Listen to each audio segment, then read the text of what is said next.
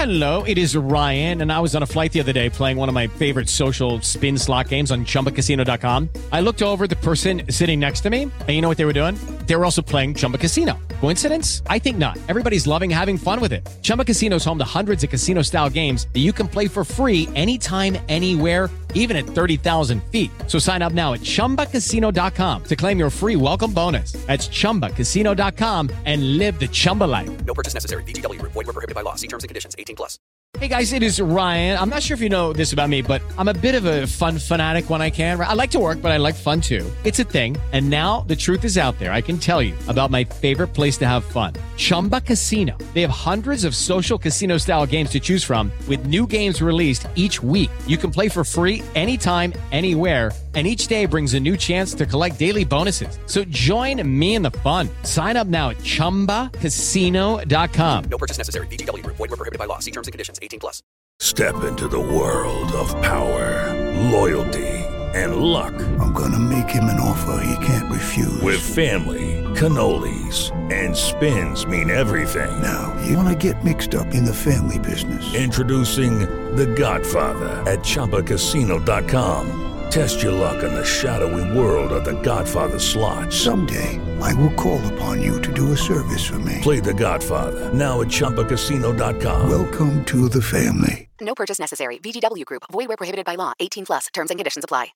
With the Lucky Land Slots, you can get lucky just about anywhere.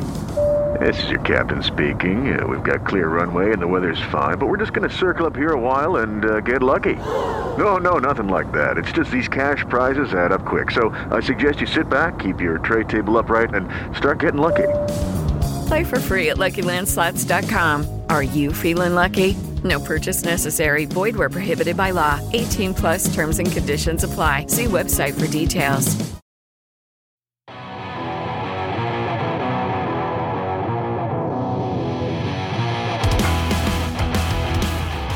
All right, welcome to Out of the Blue from Maize n Brew, part of the SB Nation Podcast Network.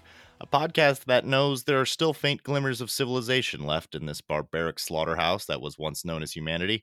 Indeed, that's what we provide in our own modest, humble, insignificant... to hell with it. I'm Jared Stormer of MaizenBrew.com. With me, as always, is Andy Bailey, my hetero life mate, also of MaizenBrew.com.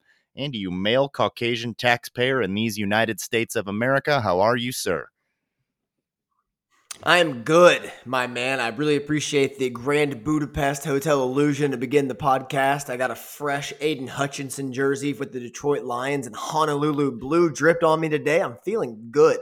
Looking good, sir. It's a good look on you. Hutch in the 97, man. I wanted it so bad, and to see it actually come to fruition, it brings me an immense amount of joy. Glad that you're rocking it, and we will start to talk a little bit more about some of these Wolverines in the NFL here now that we've seen a large enough sample size. But we've got some Michigan football to cover today. A lot to talk about. Let's get into some quick hits, sir. This one is a pretty big one. News came out, what was this, 2 days ago, that Paul Chryst is out at Wisconsin after an embarrassing loss to the Fighting Bielmas, the Polish sausage king of Illinois, in which Wisconsin only mustered 2 yards rushing. Jim Leonard's taken over for the rest of the season, essentially a 7-game job interview. It caught a lot of people by surprise, me being one of them. What were your thoughts on Paul Chryst being let go at Wisconsin?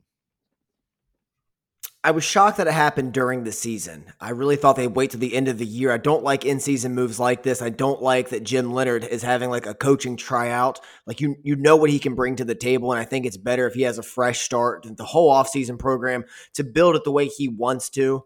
But you had the best point of anybody that I listened to where you said, I think it's a telling sign when opposing teams want your defensive coordinator more than they want your head coach. And that's honestly the best defense I've heard regarding this situation. Right. We mentioned the Nebraska job a few weeks ago, and my pick for them was Jim Leonard. So this is a guy that other schools are kind of sniffing around on and like, hey, what's going on with him? He's young. That defense has definitely been the strongest part of that Wisconsin team, even when they did have those rushing attacks that were pretty vaunted. So yeah, if you've got this guy that everybody wants and you don't hear anybody asking around about Paul Chryst, maybe they felt the need to make that move, give him this job interview now. The back half of the schedule for Wisconsin is much easier. They could easily still turn around and make a bowl game. And if that's the case, if they perform better in the second half than they did in the first half, which I expect him to do, this job is probably all but his. So this is a weird one in that I don't really know who else to even look at other than Jim Leonhard for this job. I think there'd be one other guy, and I know they want to jump on it early, but Lance Leopold, I believe, is from Madison. I don't know if he graduated from Wisconsin. He's the Kansas head coach right now. He is a name that's been talked about in those circles. That would be an interesting one. We kind of joked about a reunion between Brett Bielema and Wisconsin. I think there's still some bad blood there. I don't think that would happen. But a lot of people are eyeing Bielema like Bielema eyes a platter of kielbasa at Thanksgiving. So, I mean, somebody's going to pick him up after a 4-1 start with Illinois. But yeah, the Leopold, that is an interesting one. There's certainly like no shortage of interesting coaching candidates. Nebraska absolutely has to get this right.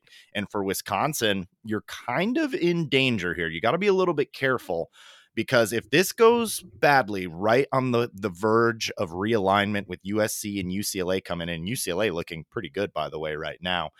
If all of a sudden, you get put into a group with them and it gets a lot tougher out there and you're recruiting against those schools, like Wisconsin could fall into the Nebraska trap pretty quickly here. And it could go like south rather than getting back up onto the level of where they were. So they're a little bit on the razor's edge here. Definitely a program I'm going to be watching just because of how dominant they've been in the West over the last decade.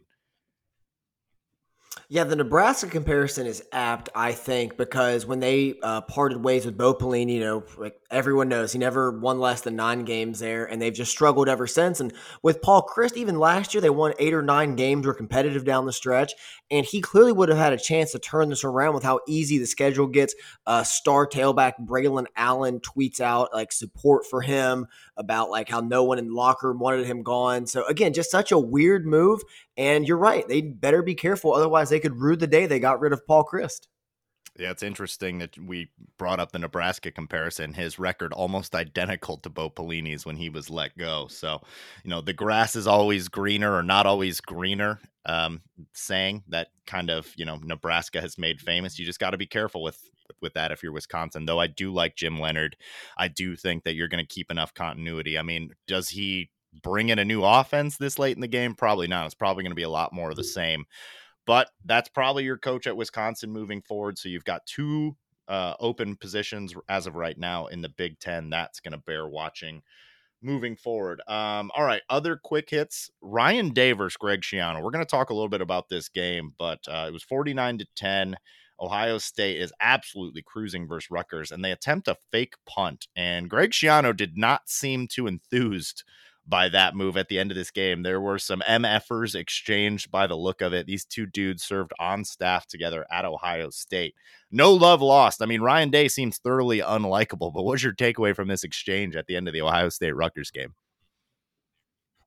God, this was the perfect response to such a Bush League move. Faking the punt up 49-10. I don't care if the grass was wide open and that's his read. You punt the ball up like that. You have respect for someone you worked with, you had that camaraderie with. It's like you went to battle with, and you're going to do that to him. So respect to Greg Schiano for running across the field, breaking up the players' fight, and then turning around to MF wanting all the smoke from Ryan Day. I'm taking Greg Schiano minus like 475 in that fight, by the way.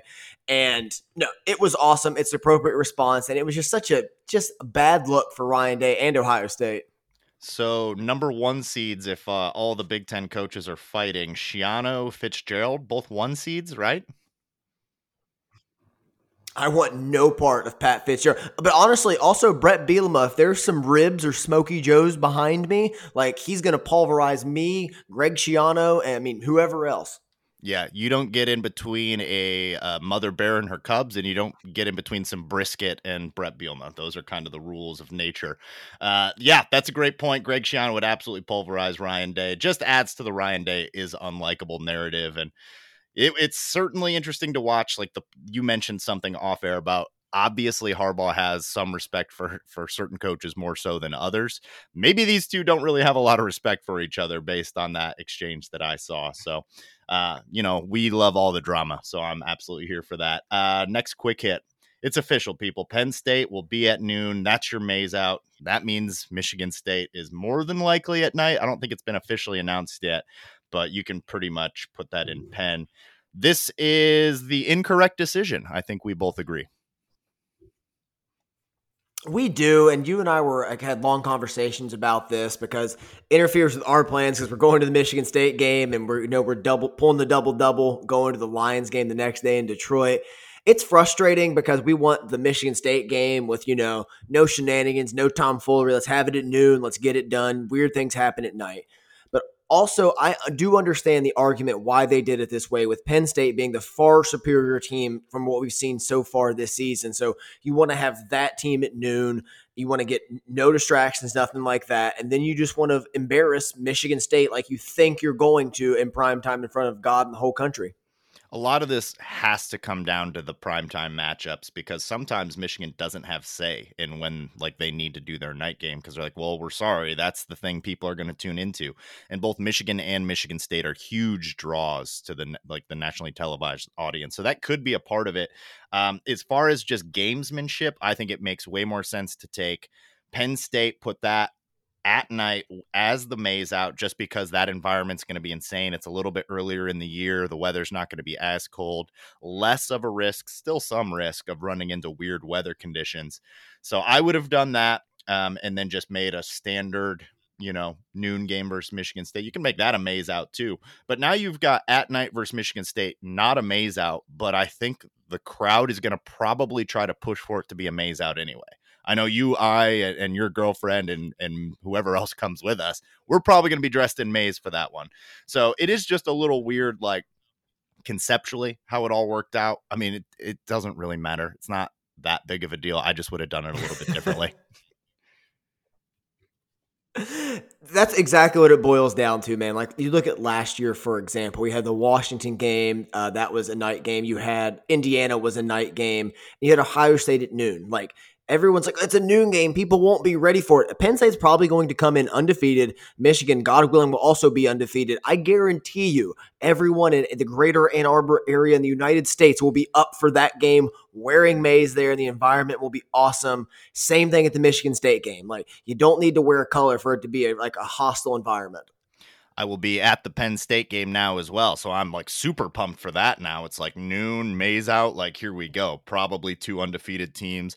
Game day is going to take a long, hard look at that one. If game day is not there, I don't know what they're doing. So that's going to be a really exciting one. That is just right over the horizon. I can't wait to talk about that one. We've got an opponent in between that we're going to cover in this pod, but man, that one's just peeking at you. Tom Brady watch. He has officially lawyered up, people. Him and Gisele appear headed for a divorce.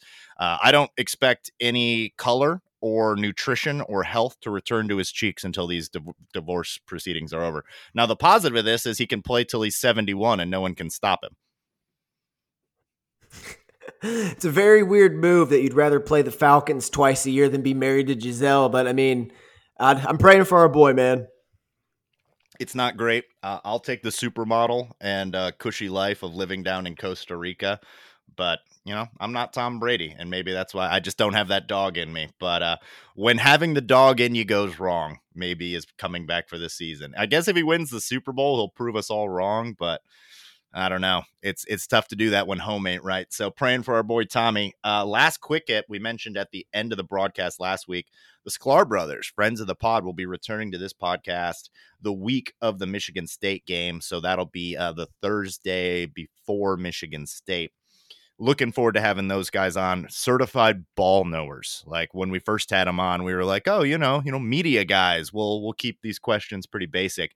But then they're in there talking about Zeke Berry and cover 2 man schemes. And we're just like, oh boy, what is this? What's going on here? These guys know more than we do. It completely caught us off guard when he dropped Zeke Berry in there. We're like, oh, you really do follow along and stay up to date, because everybody says that, well, I pay attention to Michigan. It's you kind of just casually do. You have a life, you're a busy guy, and these guys are celebrities. So it's they're kind of paying attention. No, they are grinding tape, grinding podcasts. So I can't wait to talk to them again about this season. Yeah, really looking forward to that one. That's the last quick hit. Let's get on to Iowa, sir. 27-14 on the road at Kinnick, a place where top 5 teams go to die. This was a patient, road grading, workman-like victory in a place that we haven't had much success either, just in Harbaugh era and going back even further. JJ keeps the offense on schedule, avoided turnovers. You ride Blake Corum and Jake the Make, and your defense stands up tall when they had to. Let's get into this, man. We're going to start breaking these down with a little bit more of an agenda here. So let's start with the defense. Talk about what you saw from the defense against Iowa on this day. So I was very impressed with the defensive strategy, especially in the first half. Through the first 6 possessions, Iowa's possessions ended in either a punt or the half ended in a fake kneel down, which was kind of weird. And Michigan was up 20-0. They only allowed 91 yards in the first half. And I mean, this game just seemed to be pretty much over at that point. Like you and I were texting, like, it's insurmountable. So then, went a little conservative. They had some points later on, but I was overall very impressed with the defense. You mentioned at the top, the defense stands tall. I love to see the pass rush reemerge there at the end with Ayabi Oki and Mike Morris getting those 4 consecutive sacks or pressures there to really ice the game. Coverage can tighten up things here and there, but overall it was a step forward from the Maryland game. Agreed. A lot of good points in there. I'll start with a couple of the negatives, and that's giving up first downs when you get into a situation where it's 1st and 20, 2nd and 20, 3rd and 20. That has now happened in the Maryland and Iowa game. That's something that's got to get cleaned up when you have that much of a cushion. Would love to see the defense get a little bit more aggressive. You got missed tackles here and there. RJ Moten, missed interception from DJ Turner that for sure would have put this game away. And we're not even talking about this as potentially like a shaky performance. We're not talking about this as a shaky performance. Some of the national media is talking about this as a shaky performance. They're not talking about that if DJ Turner gets that pick 6. So a couple plays left on the field, but all in all, it's hard to be too discouraged with a lot of like what you said there. You allow only 91 yards of offense in the first half, and the final touchdown takes place with 8 seconds left. In between that is essentially dominance. You can kind of gripe if you want about the pass coverage in the 3rd and 4th quarters. Maybe they were playing it a little too soft. Maybe that's just a product of having to cover a bunch of tight ends for an entire day. I think there was like only a couple balls completed to a receiver. So it's an interesting offense, if not an effective offense, and a good challenge for this defense and the secondary in particular. But when they had to have it, in the very final minutes of this game, this looked like the best defensive line in the country for a couple minutes. Yeah, and again, they held Iowa, I believe, to like a very anemic rushing total. I think it was like 38. I don't have it in front of me, but I believe that was Iowa's lowest in their last like 40 games. And number 2 and 3 to round out that list were against Michigan in 2019 and against Michigan last year in the Big Ten championship. So the defense did what they had to do. The game to me was very similar to Washington last year, like very similar styles. The defensive secondary was a strength. There was a conservative game plan implemented once the Wolverines had the lead.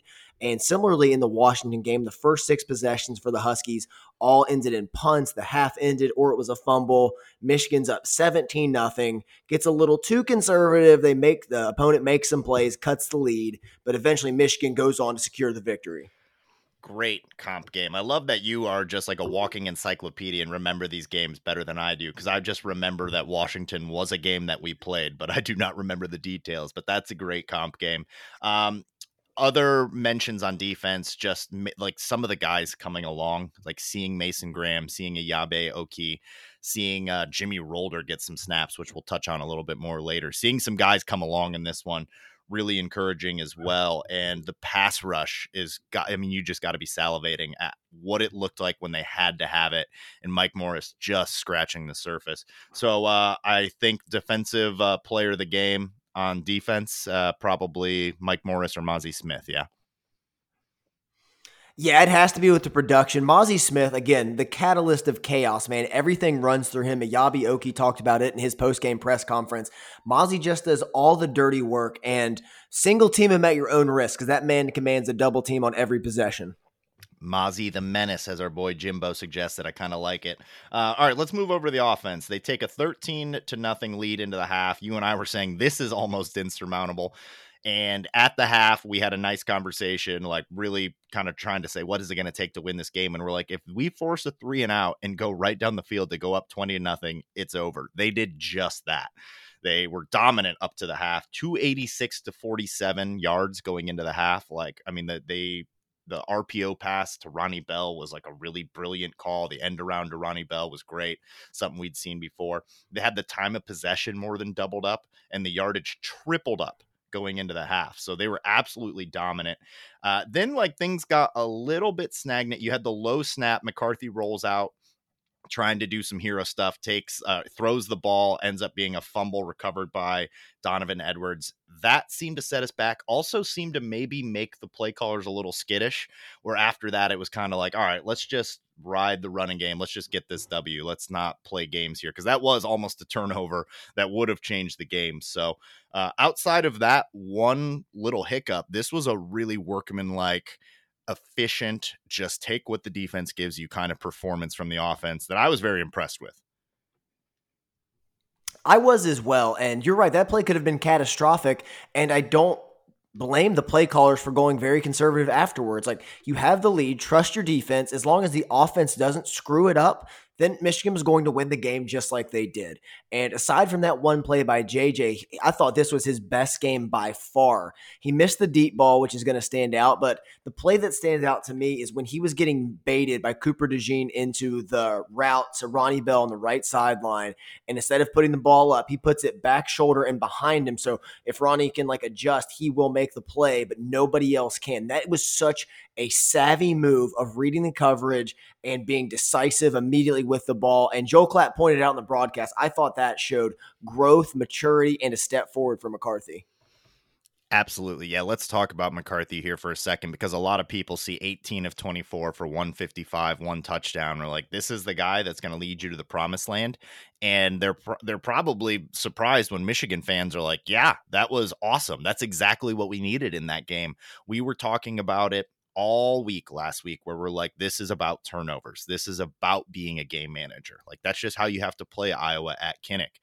You kind of have to play a little bit of their game. Unless you are so good offensively, you can get out to a giant lead and you can still toss it around, which we probably could have tossed it around a little bit more. There were receivers getting separation, but we just wanted to stay on schedule. We wanted to dominate time of possession. We wanted to avoid turnovers. And JJ McCarthy doing that in this week, like doing what Cade McNamara did for us last year, I think to me was such a sign of growth and a sign of coachability of the player, a sign of maturity. And there's going to be opportunities to open this thing up more. I mean, I think this week, we'll get into that later. I think this is a great week to start opening things up. But this was not the time to do that against a really good Iowa secondary that's opportunistic and that knows what to do with turnovers. That's how they make their living, is off turnovers. So I don't have enough good things to say about this. Like, some of my favorite players were, like what you said, like really just heady throwaways and like taking what was there. I mean, the touchdown to Donovan Edwards was JJ doing Jesus McCarthy stuff. So like you saw still a little bit of that, like, oh yeah, Cade McNamara can't make that play. So this was a well-rounded performance. I agree with you, man. Best performance probably of his career up to this point.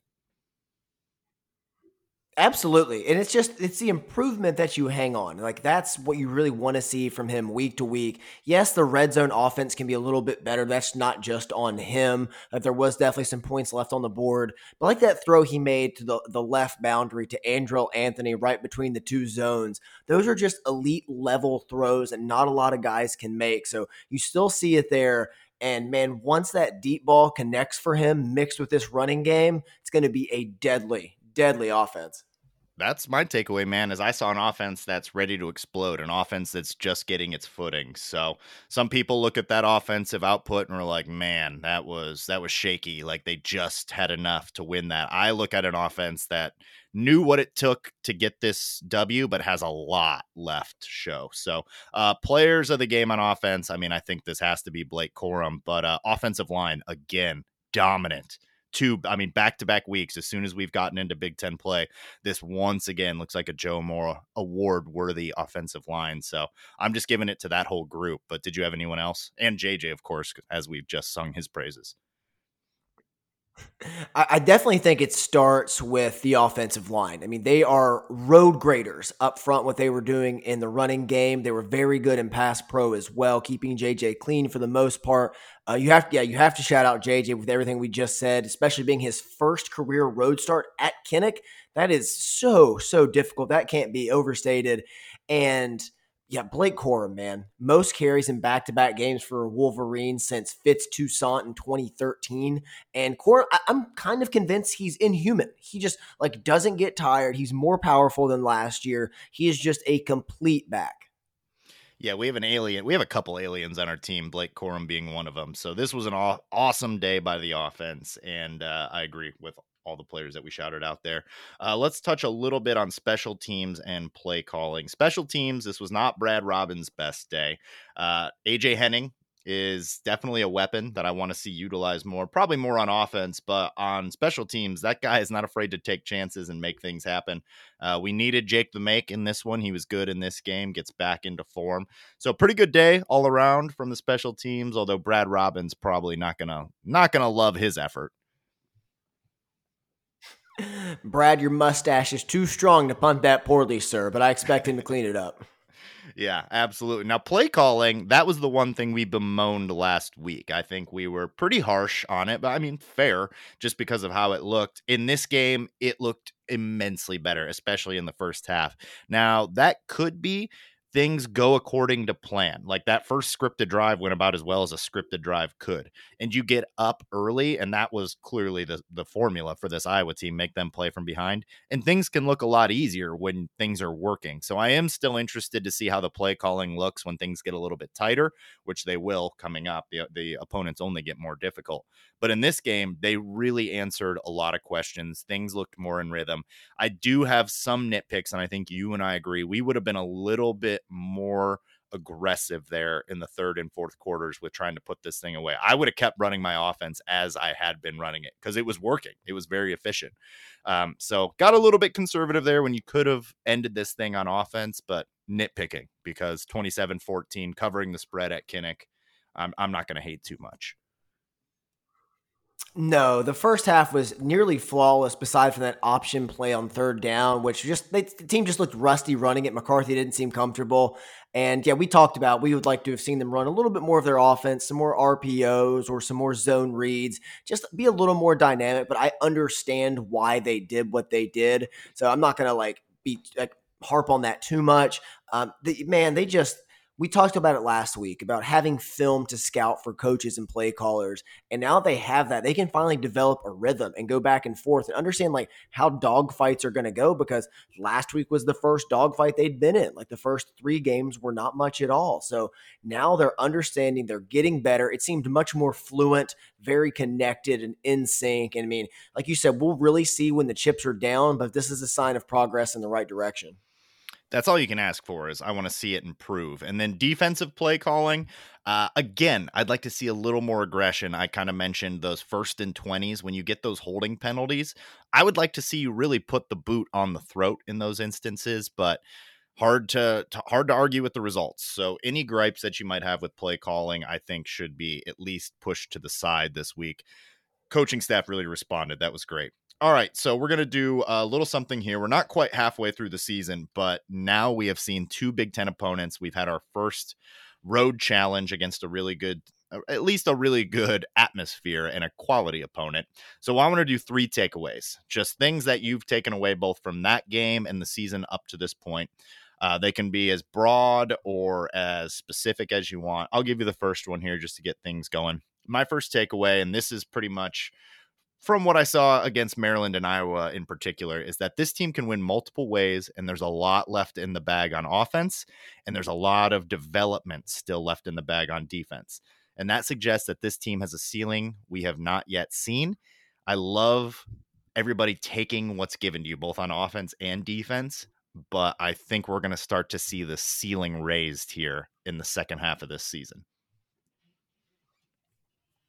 Absolutely. And Harbaugh and several other coaches have touched on this point exactly, that they're excited that they can go into Kinnick and win a game like that, but still have so much on tape to improve upon that they're fired up to reach that potential. And no one on the team is, to quote Jim, buying their own stuff. Like they see like, hey, we can improve here. We can do this.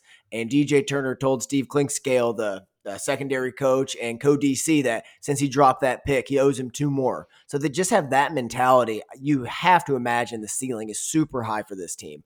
But getting into my first one, I'm going to kind of echo that.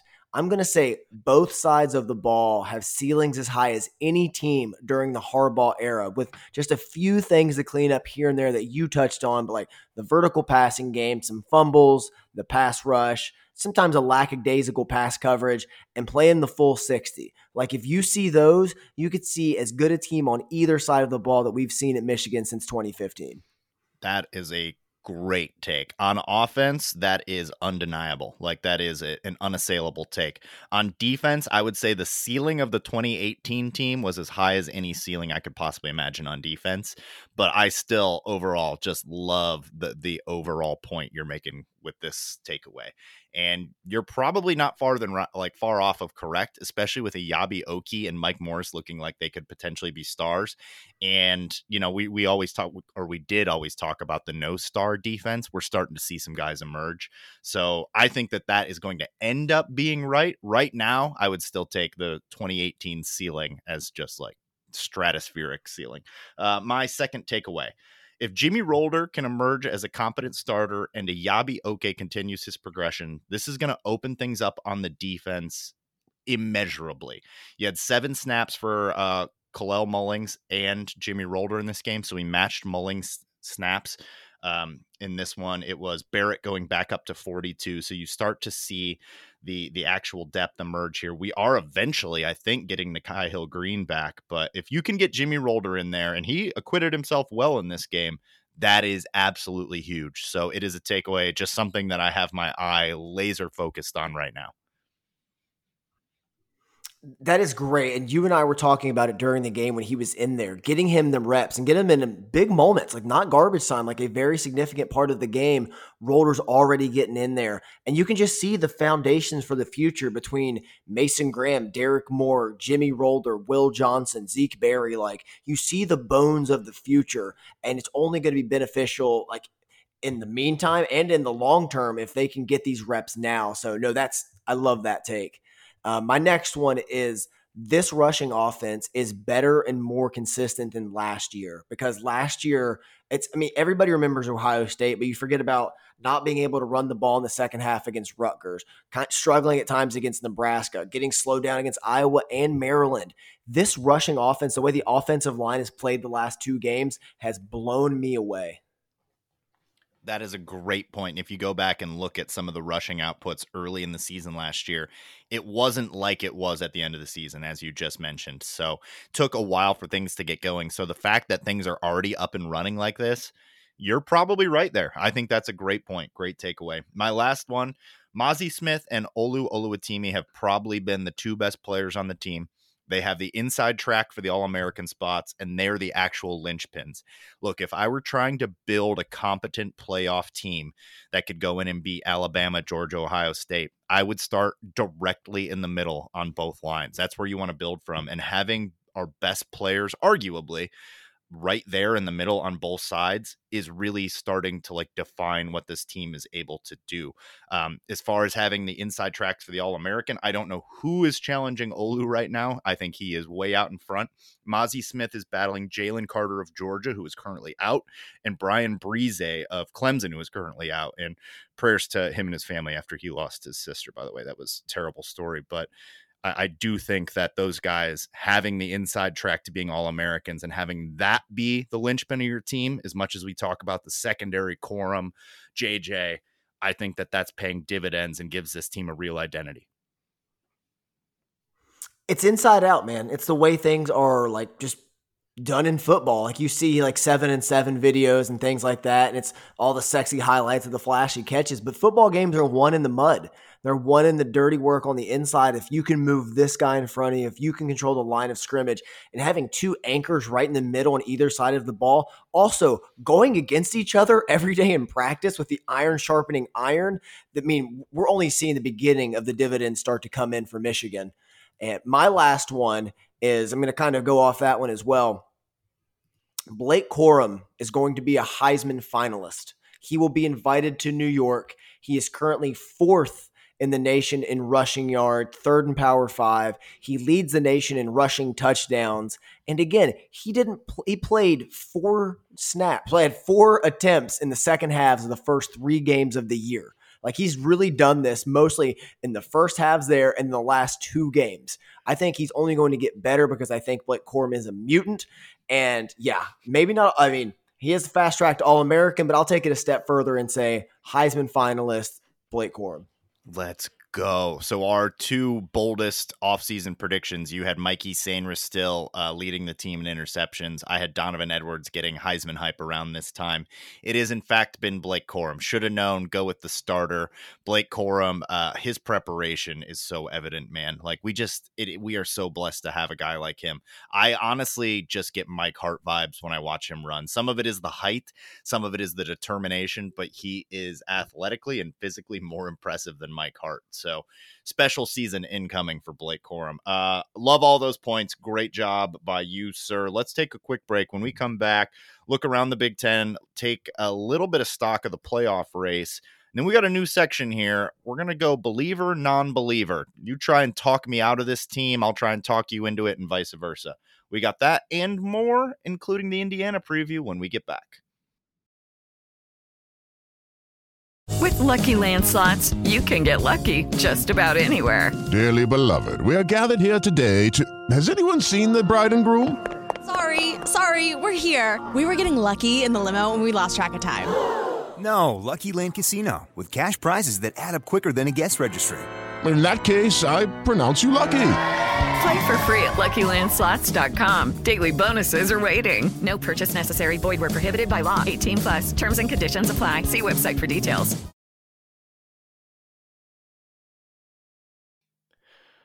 All right, coming back here, second half. Let's take a quick look around the Big Ten. Minnesota, the team that I just finished singing their praises last week, saying this is a real team now, gets beat by Jeff Brom and Purdue, a giant killer, to be fair, but 20-10 over there. Minnesota with Mo Ibrahim is not the same as Minnesota without Mo Ibrahim. That's all I'll say. And the West is a shambles. West is so bad. This was my actual upset pick of the weekend. So thank you to Purdue and Jeff Brom, because there's a very realistic world where they're undefeated still. So glad to see them get this win. I think Minnesota was kind of feeling themselves after what they did to Michigan State. But as you and I know, Michigan State is not what they were last season. So maybe not the win to hang your hat on. And yeah, when Tanner Morgan doesn't have one of the best and oldest backs in the country, struggles a little bit. Absolutely. Penn State Northwestern was a disgusting affair. My eyes wish that I wouldn't have watched it. I had to clean them out with Clorox afterwards. 17-7. They remain undefeated. And like we said in the first half, just peeking around the corner. That game, though, just crazy weather. Northwestern, we know that they can at least play competent, solid football. So I'm not going to ding Penn State too much, although the turnovers, it was just ugly to behold. And I still don't quite know what to make of Penn State, but you and I are not Franklin believers. I know that much.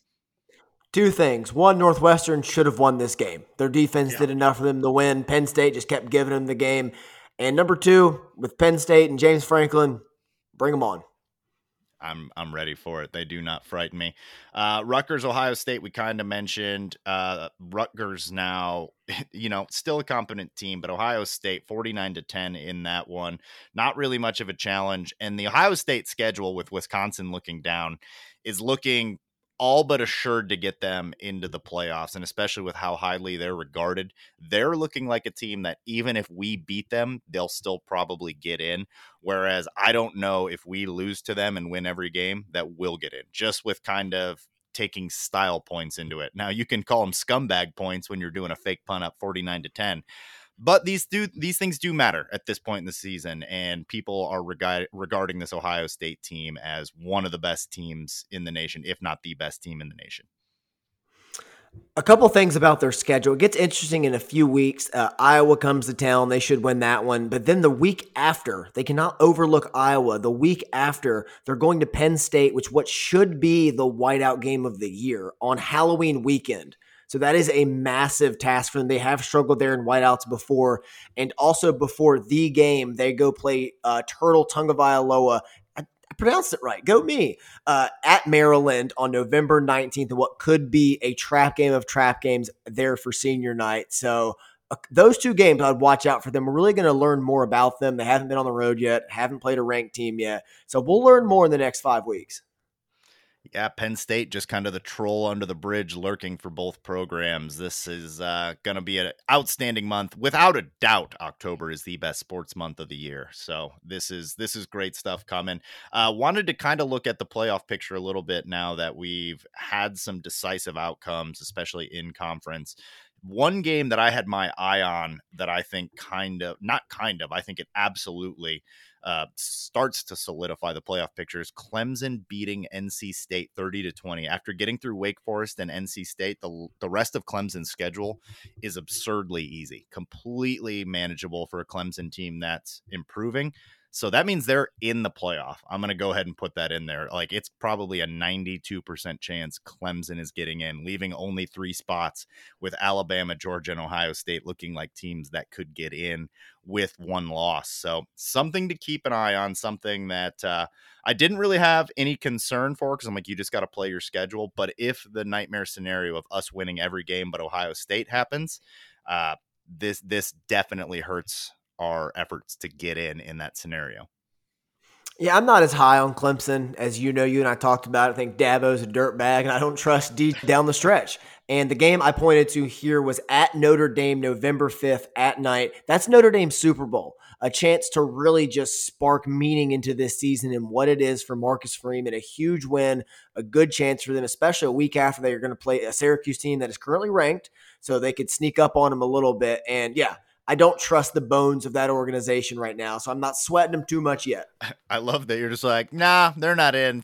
Dabo's a dirtbag, and I'm like, I've heard enough. Compelling argument. I mean, honestly, it is. He is a dirtbag. I don't necessarily like the program. I like Brian Brise. I don't hate DJ Uiagalelei. I probably did not. So that's a tough one. But I don't dislike them. It's definitely not that. But I don't dislike them. Like, I like them more than USC, a team that I don't believe and I think will suffer a loss before the playoffs really, kick into gear, and we're trying to sort this thing out. But it's something worth watching. I mean, Ohio State, Clemson, Georgia, Alabama, those are the teams that we need to have eyes on. So, and I guess USC and Oklahoma State too is another team that bears watching. I mean, if they have 1 loss and win the conference championship, they also are going to have a really compelling case. So I'm keeping my eye on it, but it's too early. It's too early to make proclamations. We just got to handle Indiana, which we'll get to in a minute. Before we get to Indiana, wanted to do a little game with you. You and I are always kind of trying to take both sides a little bit to try just for more compelling podcast material, but also to try to see what a detractor of the Michigan program might think. If you're, say, a fan of Clemson, who we were just talking about, and you want to argue why Clemson is definitely a better team than Michigan, what would your viewpoint be? So we're going to do believer and non-believer. We're going to talk each other in and out of this team. We're just doing offense and defense at this point. We'll probably open this up to special teams and play calling at some point. But for now, let's go on the offense. And on offense, we're going to go non-believers go first, believers go second. We are always fans of optimists. You got the person trying to talk you into it gets the last word. So if you're ready, I'm going to talk you out of the offense, the non-believer stance on the Michigan offense. Before you begin, I would like to say that I believe we have a half crab, half wolf overlord wearing a pantsuit that controls the whole world more than I believe in USC making the college football playoff. Continue. Well, that's a real thing that actually happens. So, I mean, it makes sense that's who's pulling the strings. But all right, the non-believer on offense. And I'd like to throw in an asterisk, put this in parentheses, whatever you want to do. This is not how I feel. This is just me taking a position. I'm an actor for the next minute and a half. All right, the reason that this Michigan offense is not to be trusted, there's a myriad of reasons, and it starts with 59 carries for Blake Corum over the last 2 weeks. That is a gigantic workload for a player that's 5'8", generously.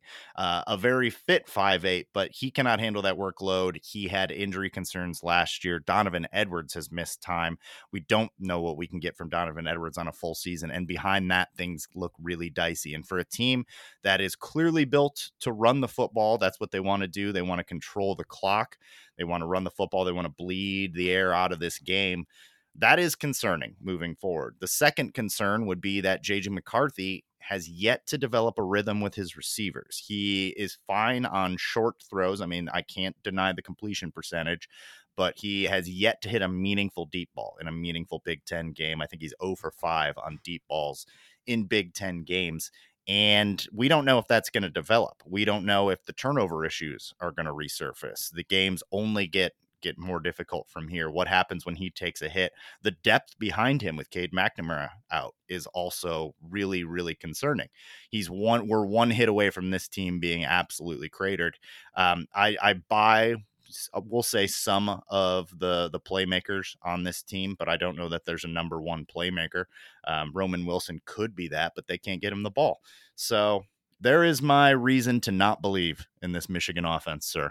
Your rebuttal. And please rebuttal me, because I hated saying that. Like a true blue blood fan that you are, I understand. All right, let's dive in here.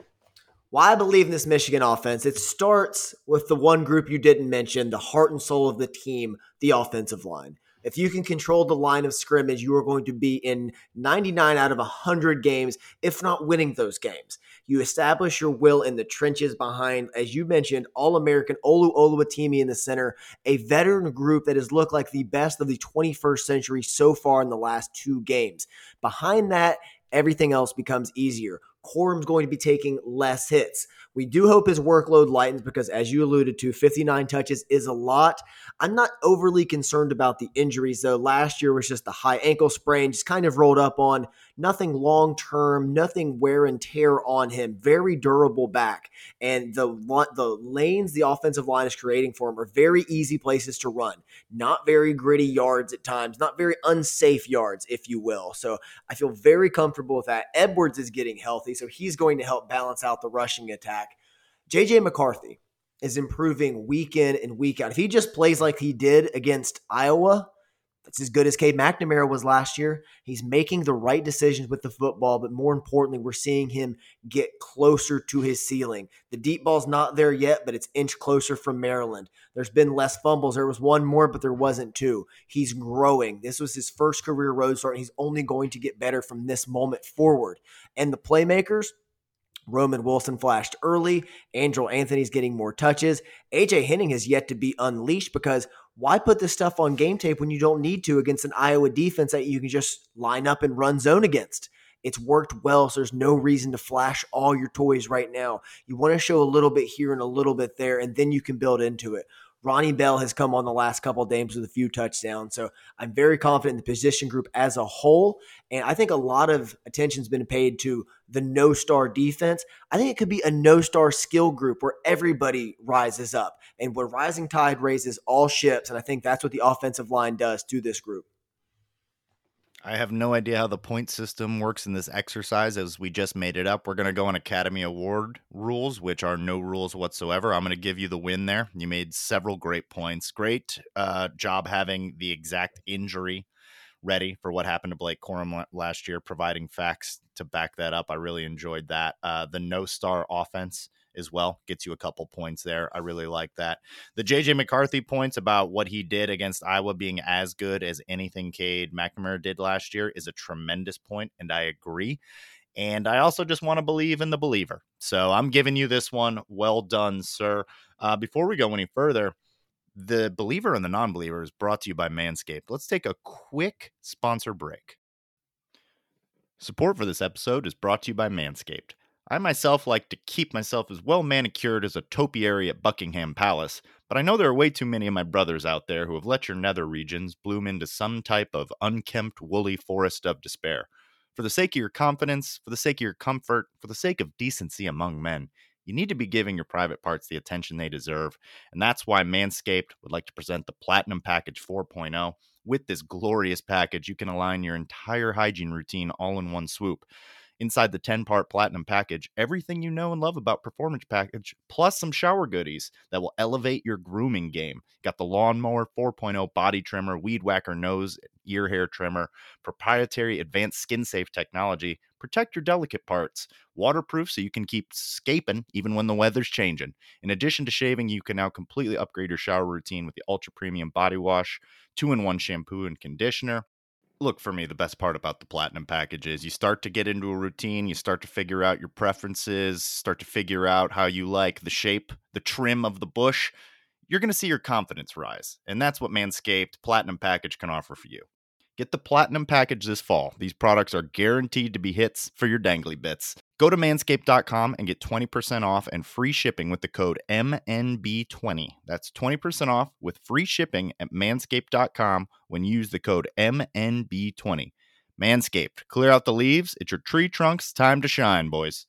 All right, coming back. It is time to go to the defense. Sir, you are the non-believer here. Talk me out of the defense.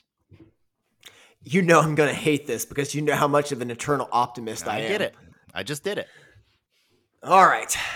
So I don't believe in this defense for several reasons. One, the pass rush is non-existent. It can't come alive until the end of the game. They're still rotating players in and out. They're getting shelled up in man-to-man blocks. They can't shed them. And that's the first of my concerns against the passing offense, especially looking ahead to teams like Ohio State, who are going to throw the ball about 50 times a game to numerous amounts of athletes. And you have to have pass rush to disrupt them or the elite teams in college football. Inside, I am concerned about the running game holding up an outside zone, especially it seems like Iowa, and they were getting like movement with the ball late. Sure, the defense can hold up early on, but anybody's in a fight for 30 minutes in college football. Can you sustain it for the full 60? I just don't think they can. I don't know if they have enough bodies in there that can. Junior Colson's is an all-American caliber linebacker. I truly believe that. But next to him, am I comfortable in Michael Barrett doing this? Where's Nikhai Hill-Green? We're going to have Kalel Mullings filling gaps against Mayan Williams and other teams down the stretch against Penn State's rushing attack. Are they going to fill the lanes? And in the secondary, they're running very similar coverages to last year, except they're just doing them worse. They're not tight in their zones. They're getting lackadaisical at times. They've given up a passing drive at the end of the last two games, and one was to a backup quarterback at Maryland. I'm very concerned what's going to happen. We go against an outstanding passing team like Ohio State, like some of the other teams in the conference that can really move the ball in a couple different ways without the steady pass rush, without the depth of linebacker, and with corners and safeties who tend to fall asleep. I hated saying all of that. I'm sure that you did. I hated listening to all of that, but a lot of good points were brought up in there. I think you really came with your homework here. You came prepared. I'll start with your first point in the pass rush being non-existent, which I just flat out disagree with. The pass rush has been there when it needed to be there, which you can go back to last year. When we needed to have it, the first game that we needed a pass rush was against Washington, where Aiden Hutchinson had 2.5 sacks. So this was the first game where we had to have it. And Maryland, you could argue that as well. But there was a good pass rush against Maryland. They weren't necessarily getting home mobile quarterbacks. In this game, not a mobile quarterback, 2 sacks, 3 sacks to end it, 2 sacks from Mike Morris, who is now catching up to the Aiden Hutchinson pace. As a team, we're ahead of the pace that we were sack-wise and pressure-wise last year up to this point. So I'm going to go ahead and dismiss that. Your second point about the run defense after we just held Iowa to 35 yards rushing seems a bit premature. I understand what you're saying about zone run schemes and when we have to get these run defenders involved. But if there's one thing Junior Colson can do, that is defend against the run. That is not an area where I'm concerned with him. If I'm concerned with him, it's in the pass game where he just allowed 6 of 7 completions to a tight end. Run defense, I think, should be fine. Nikhai Hill-Green should be coming back here soon. That's only going to help. Michael Barrett is coming on. I like what I've seen from him. Jimmy Rolder's snaps are only going to increase. Run defense, not a concern for me. And then on the back end, you've got stars everywhere. But a point that you didn't make that I want to make is this is a tested defense. So some of the things that you were saying about allowing those drives, this is a playoff defense. This is a team that has been in much bigger games than on the road at Kinnick. They have played Iowa in a Big Ten championship. They have played Georgia in a playoff game. They know that you don't necessarily have to have it every drive. You have to have it on the drives that count. It's more like how a NBA team with LeBron James will coast during the regular season. That's what you're seeing in those plays. They know that they don't have to have it because when they need to have it, this is not a no-star defense. This is a several-star defense that I think has three first-rounders on it in Mozzie Smith, Mike Morris, and DJ Turner. I think that you have one All-American, potentially two. I think you have 4 or 5 first-team All-Big Ten players on this defense. I see the bones of a championship defense that has only scratched the surface. I see players like a Yabi Oki that are just now learning how to play the position. He probably doesn't even know all the terminology yet, and he looks like one of the best pass rushers on this team. And I think that the secondary, we haven't seen their best game yet. So a lot of good points made by you, but I think that the recent history, especially very recent history against Iowa, suggests a defense with the arrow pointing upwards. Well done. And again, yes, you were. Some of my points were pretty shallow. You ripped them apart, as you should have, because they were wrong. And the best point you made of all of them, or there were two actually, was battle tested. I love that because that's exactly what they are. There's too much experience, too much know-how, too many just like film rats. Like we didn't mention Rod Moore yet, but you and I were talking. He's the smartest person on the field pretty much every time he's on the football field. The way he diagnoses, changes coverages, and is helping people out. With Rod Moore back there, I feel good about everything. And the other one was the defense is there when it needs to be. It doesn't have to be there every play. Like sometimes, guess what? Against good teams, you're going to give up some yards. It's just going to happen. There might be a miscue here, a miscue there. That's going to happen. But just like me as a lover, I'm not going to be there every day when you need it. But like Valentine's Day, birthdays, anniversaries, baby, I'm there. I mean, weekends, holidays, special days, count on him. But on an idle Tuesday, look, it's an idle Tuesday. It was raining. I had other things on my mind. I understand it, sir. Great analogy. Great points made there. And yeah, I mean, a lot of the guys on this defense were just playing kind of supplemental roles there. I mean, Mozzie Smith, obviously a starter. Colson, a starter last year.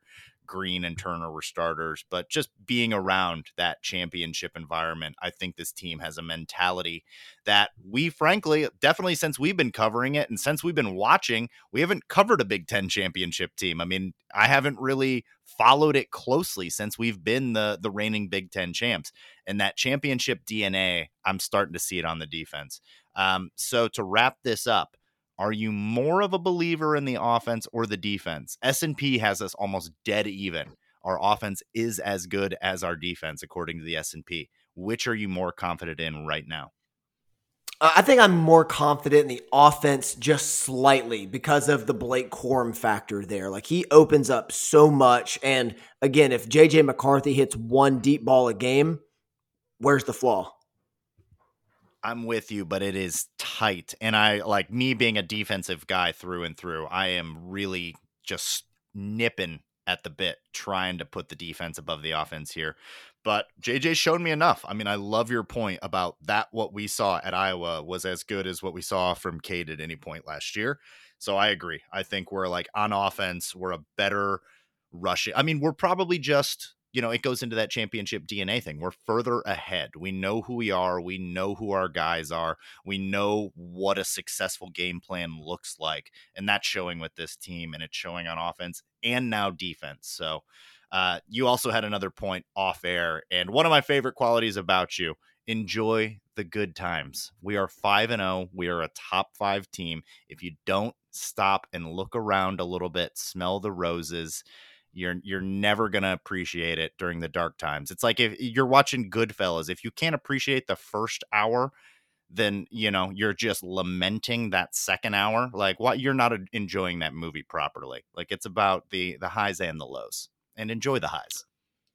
Harbaugh had a great quote this week. He said, "We are chasing perfection that we're never going to get, but hopefully we can obtain excellence." That doesn't really mean anything, and yet I love every second of it. Yeah, it's fantastic. It's just like when he said the finest hour. Like every now and then, like in between like his goofy hardballisms, which we both love, but it's like he'll have a quote like that that just cuts through you and you're like, I feel like I can do anything now. Well, I mean, for guys like you and I who like read a lot of like history and stuff and watch a lot of movies, like if he's quoting Churchill or something just at halftime, you and I are probably going to be like, where's the closest wall? I need one real quick. Don't ask me questions. Like we would be all in as Harbaugh guys. I know that for a fact. Yeah, it's not surprising to me he was able to change the culture like he was by empowering the team last year. But you have him in the locker room saying stuff like that, like before the Iowa game, saying it's a great day to have a great day, just simple stuff like that, but says it with such conviction you'd believe anything he's selling you. I'm going to start saying little things like that mean absolutely nothing. Like, all right, how's everyone doing? Great day to have a great day. Like, it's very dad energy, and no one exudes it better than Jim Harbaugh. All right, sir, let's get into this next game. We are going to Bloomington at Indiana. They're coming off a loss to Nebraska. That's unfortunate. In a loss where Nebraska outrushed them 115-67, held them to 2 of 15 on third down. They started out the season beating Illinois, which looks like it's probably going to be their best win. What are your initial thoughts on this Indiana team and this matchup in particular? And what are your thoughts on this as a trap game? Boy, do they throw the ball a lot. Starting quarterback Connor Bazelak averages 49 pass attempts per game. His highest was 66. I don't know if I've ever seen that in the Big Ten against Cincinnati.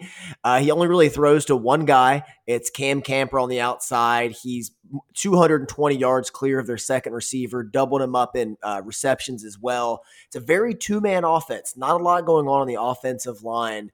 And just all those two players running things. It's very strange to watch. It's like you don't see teams like this bare bones at times. I mean, if this was 7-on-7, they would tear some people up with this matchup. And defensively, they're really built like Michigan State last year. They get a lot of pressure up front, wreak a lot of havoc, a lot of sacks, a lot of TFLs. But the secondary is porous. There's not a lot there. But while I say they're similar to Michigan State last year, they're not very stout against the run. Illinois and Chase Brown ran all over them in the game despite the loss because of some costly fumbles. So this is a weird team that has its like high notes, but every high note has a caveat. Like it's one guy doing it here, or it's this defensive pass rush that's good at one thing but terrible at something else. So it's a very flawed team. Yeah, a team that comes in and says, we want to pass the ball all over you, and their quarterback is completing at a 52% clip. He has 8 touchdowns and 5 interceptions. That doesn't inspire a lot of confidence, as you know, we're some sort of vaunted passing attack. Connor Bazelak, the transfer coming over after they lost Penix to Washington. I mean, this is a team that's just replacing a ton. New offensive coordinator, new defensive coordinator, new quarterback, new running backs, new wide receivers, new starting middle linebacker. They lost 12 players to the transfer portal. So they're kind of trying to figure out who they are. Honestly, they've acquitted themselves well. I mean, you and I think Tom Allen may be in the running for the corniest individual of all time. But, I mean, he probably can coach a decent football team. Terrible at a barbecue.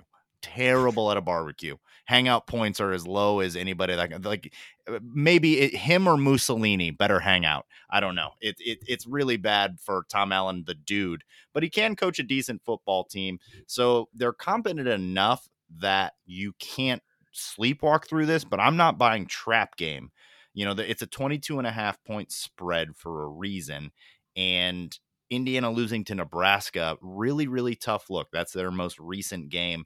And I don't trust their defense at all. This is one of the worst passing defenses, one of the worst overall defenses. We're talking bottom 30% for overall defenses, according to S&P and just NCAA statistics.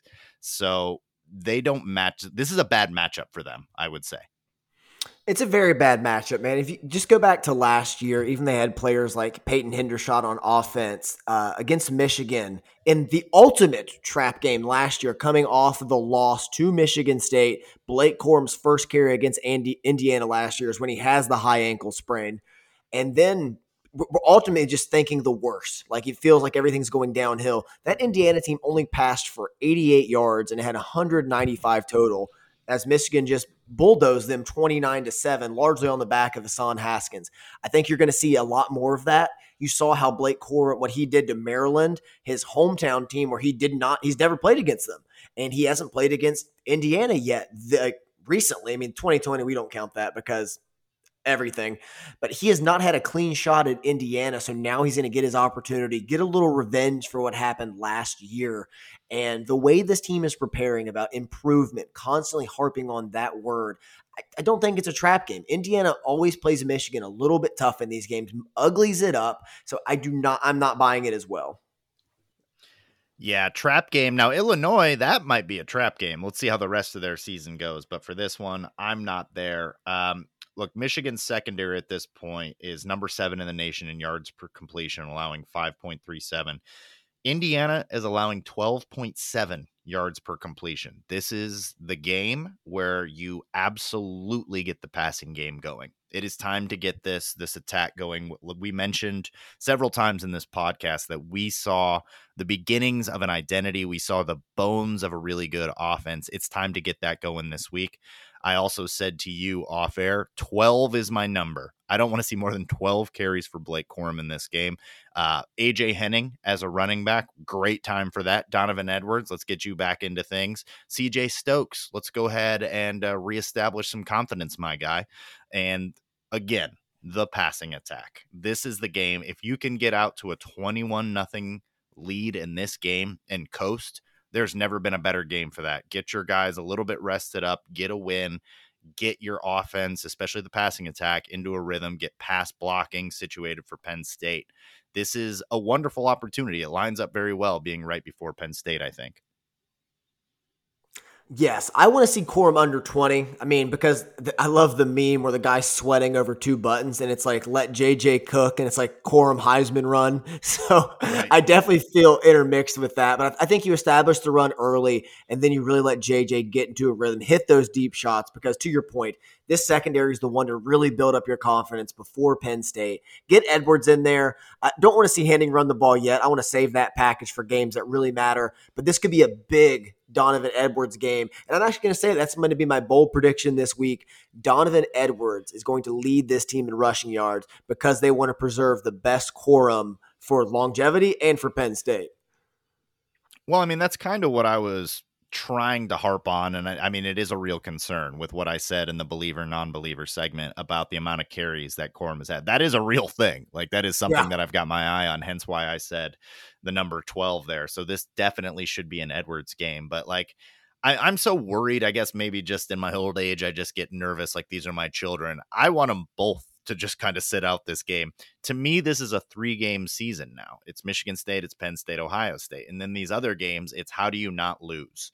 That's how I'm looking at it. So this is a just don't lose game. So I mean, you got to be more aggressive than that. And we were just lamenting the non-aggressive nature at times against Iowa. So you can't go in with that mentality and just be like, let's not lose, guys. No, you've got to go in there and try and win it. You've got to play your players.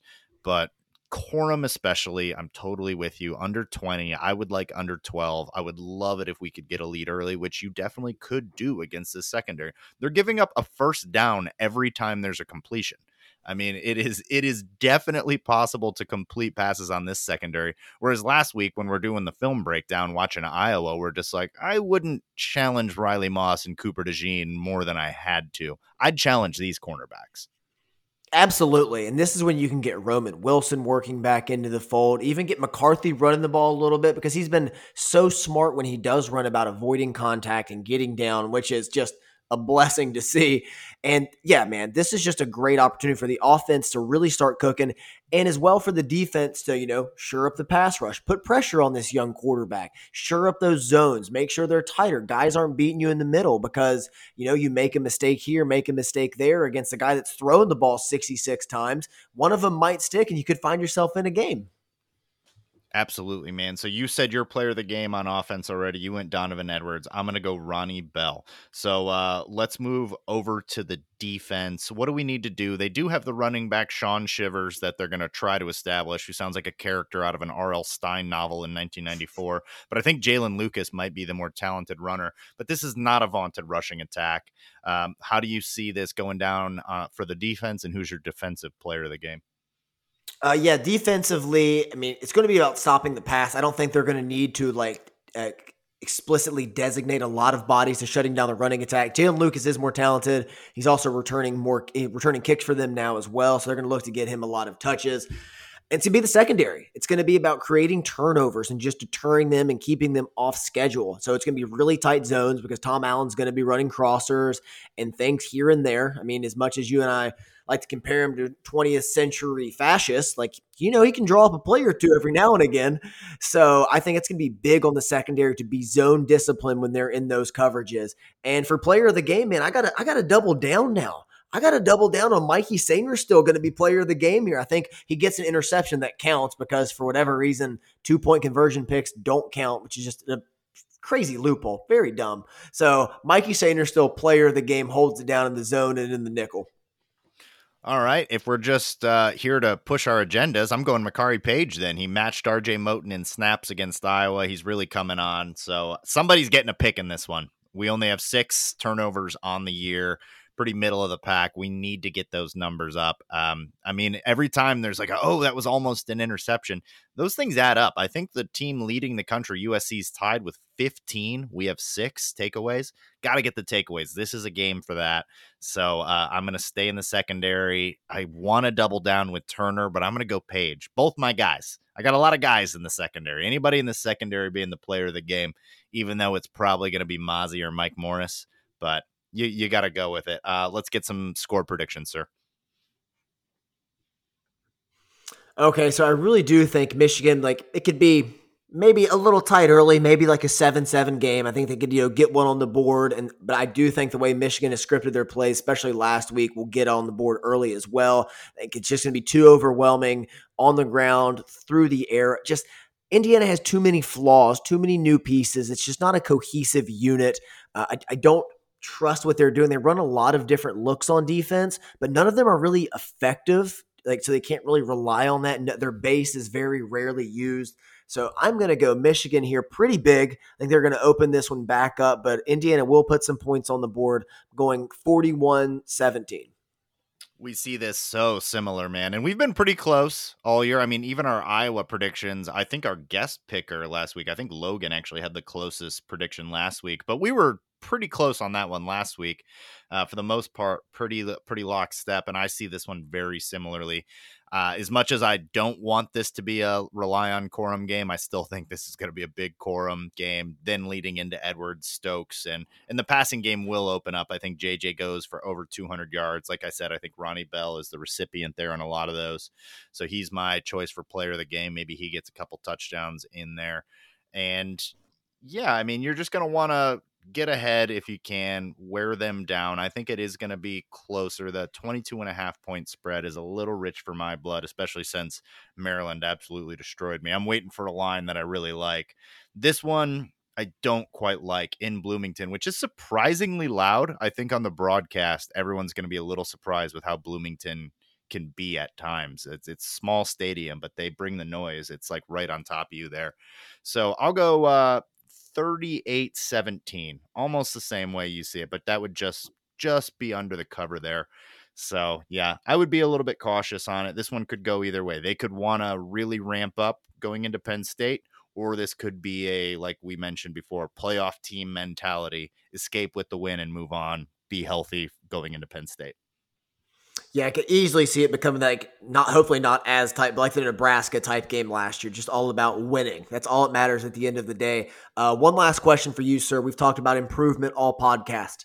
What are one improvement offensively and defensively you want to see from Michigan in this game? The offensive one's a cop-out. It has to be the deep balls. Any other answer? I mean, it's not even necessarily deep balls, like the intermediate throws. There was one intermediate pass to Andrew Anthony that was absolutely money. The pass to Ronnie Bell the prior week against Maryland could be considered intermediate as well. That deep to intermediate. You can explore that zone as well, but then also getting those deep shots together. So it's just that rhythm on the deeper throws, 15 yards and beyond with JJ and the receivers. If we improve upon that, then look out, man. Like this could be the best Michigan team ever. literally ever. Like that is the ceiling of this team. And on defense, improvement has to be linebackers in coverage. Junior Colson was never really billed as a pass defender, as a linebacker. Very few linebackers are, which is one of the, I'm not going to go on like a whole diatribe here, but one of the negatives of the open offense and like the movement towards the heavy open passing offenses versus the hard-nosed running offenses of years past is that linebackers are left hanging out to dry a lot, and Junior Colson's been in that position a lot. But they've got to get better against passes. That was a long-winded to say. Like, they've got to get better in their pass defense, getting Nakai Hill-Green back. If it's getting Jimmy Rolder more involved, getting him the snaps, whatever that may be, Ohio State will eat you up if your linebackers can't cover a little better. How about you, sir? For the sake of parity, I'll go a little bit different offensively. I don't want to see a fumble in this game. We've seen him the last couple weeks. I don't want to see the ball touch the ground one time. I want it to be nice and clean. And defensively, we'll go back to the pass rush. Like, it doesn't need to be disruptive or havoc wreaking every play, but I just want to see consistent pressure and make this first year starting quarterback at Indiana really kind of just struggle, make him uncomfortable. Like, I want to see a Mozzie Smith continue with his pressure, but I really want to see it from the edge. I want to see Harrell keep it up. I want to see Morris and maybe some more Okie throughout the game. So sprinkle that in to see if that can keep things going. Like, I don't need havoc every play, but I just like knowing it's there. Like how Hutchinson and Ojabo last year would just move up, and then if the quarterback steps or they can make the play, really set that edge there is all I need to see in this one to make me feel better going forward.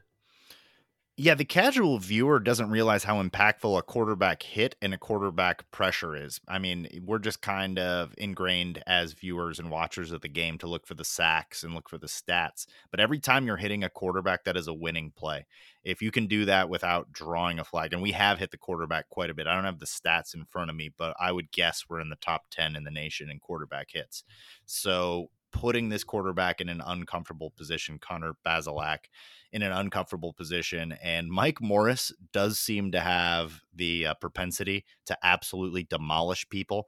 That is 290 pounds. That is 6'7" falling on top of you. So like that guy hitting you repeatedly is about as impactful as a thing as I can imagine. I mean, would you rather fight Mike Morris in a phone booth or a hippopotamus if you were armed with a javelin? I mean, it's a fair question. I think Mike Morris might be hungrier, so I think I'm gonna go with the hippopotamus. You take the hippo 10 times out of 10. So yeah, man, this is going to be another great game, man. Just, I mean, I know for you and I and for diehard Michigan fans, every game we're just tuned in, locked in, a lot to learn. But this game falling in between Iowa and Penn State is just another building block. And I expect to see, again, one of the better performances from this Michigan team. I think the arrow will again trend upward after this week. These are the good times, my friend. Enjoy them while they're here because they will not last forever. We'll always go through the ups and downs. And also, one quick plug, Michigan hockey official season kicks off this weekend, Friday and Saturday at home against Lindenwood. Should be pushovers, so make sure you tune in that and support the 2022 hockey team. Absolutely. Well said, my man. And to your first point, always enjoy the good times. Enjoy the times at the Copacabana introducing all your friends, because before you know it, the cops will be circling overhead and you're going to have to convince that dickhead brother of yours to keep stirring the sauce.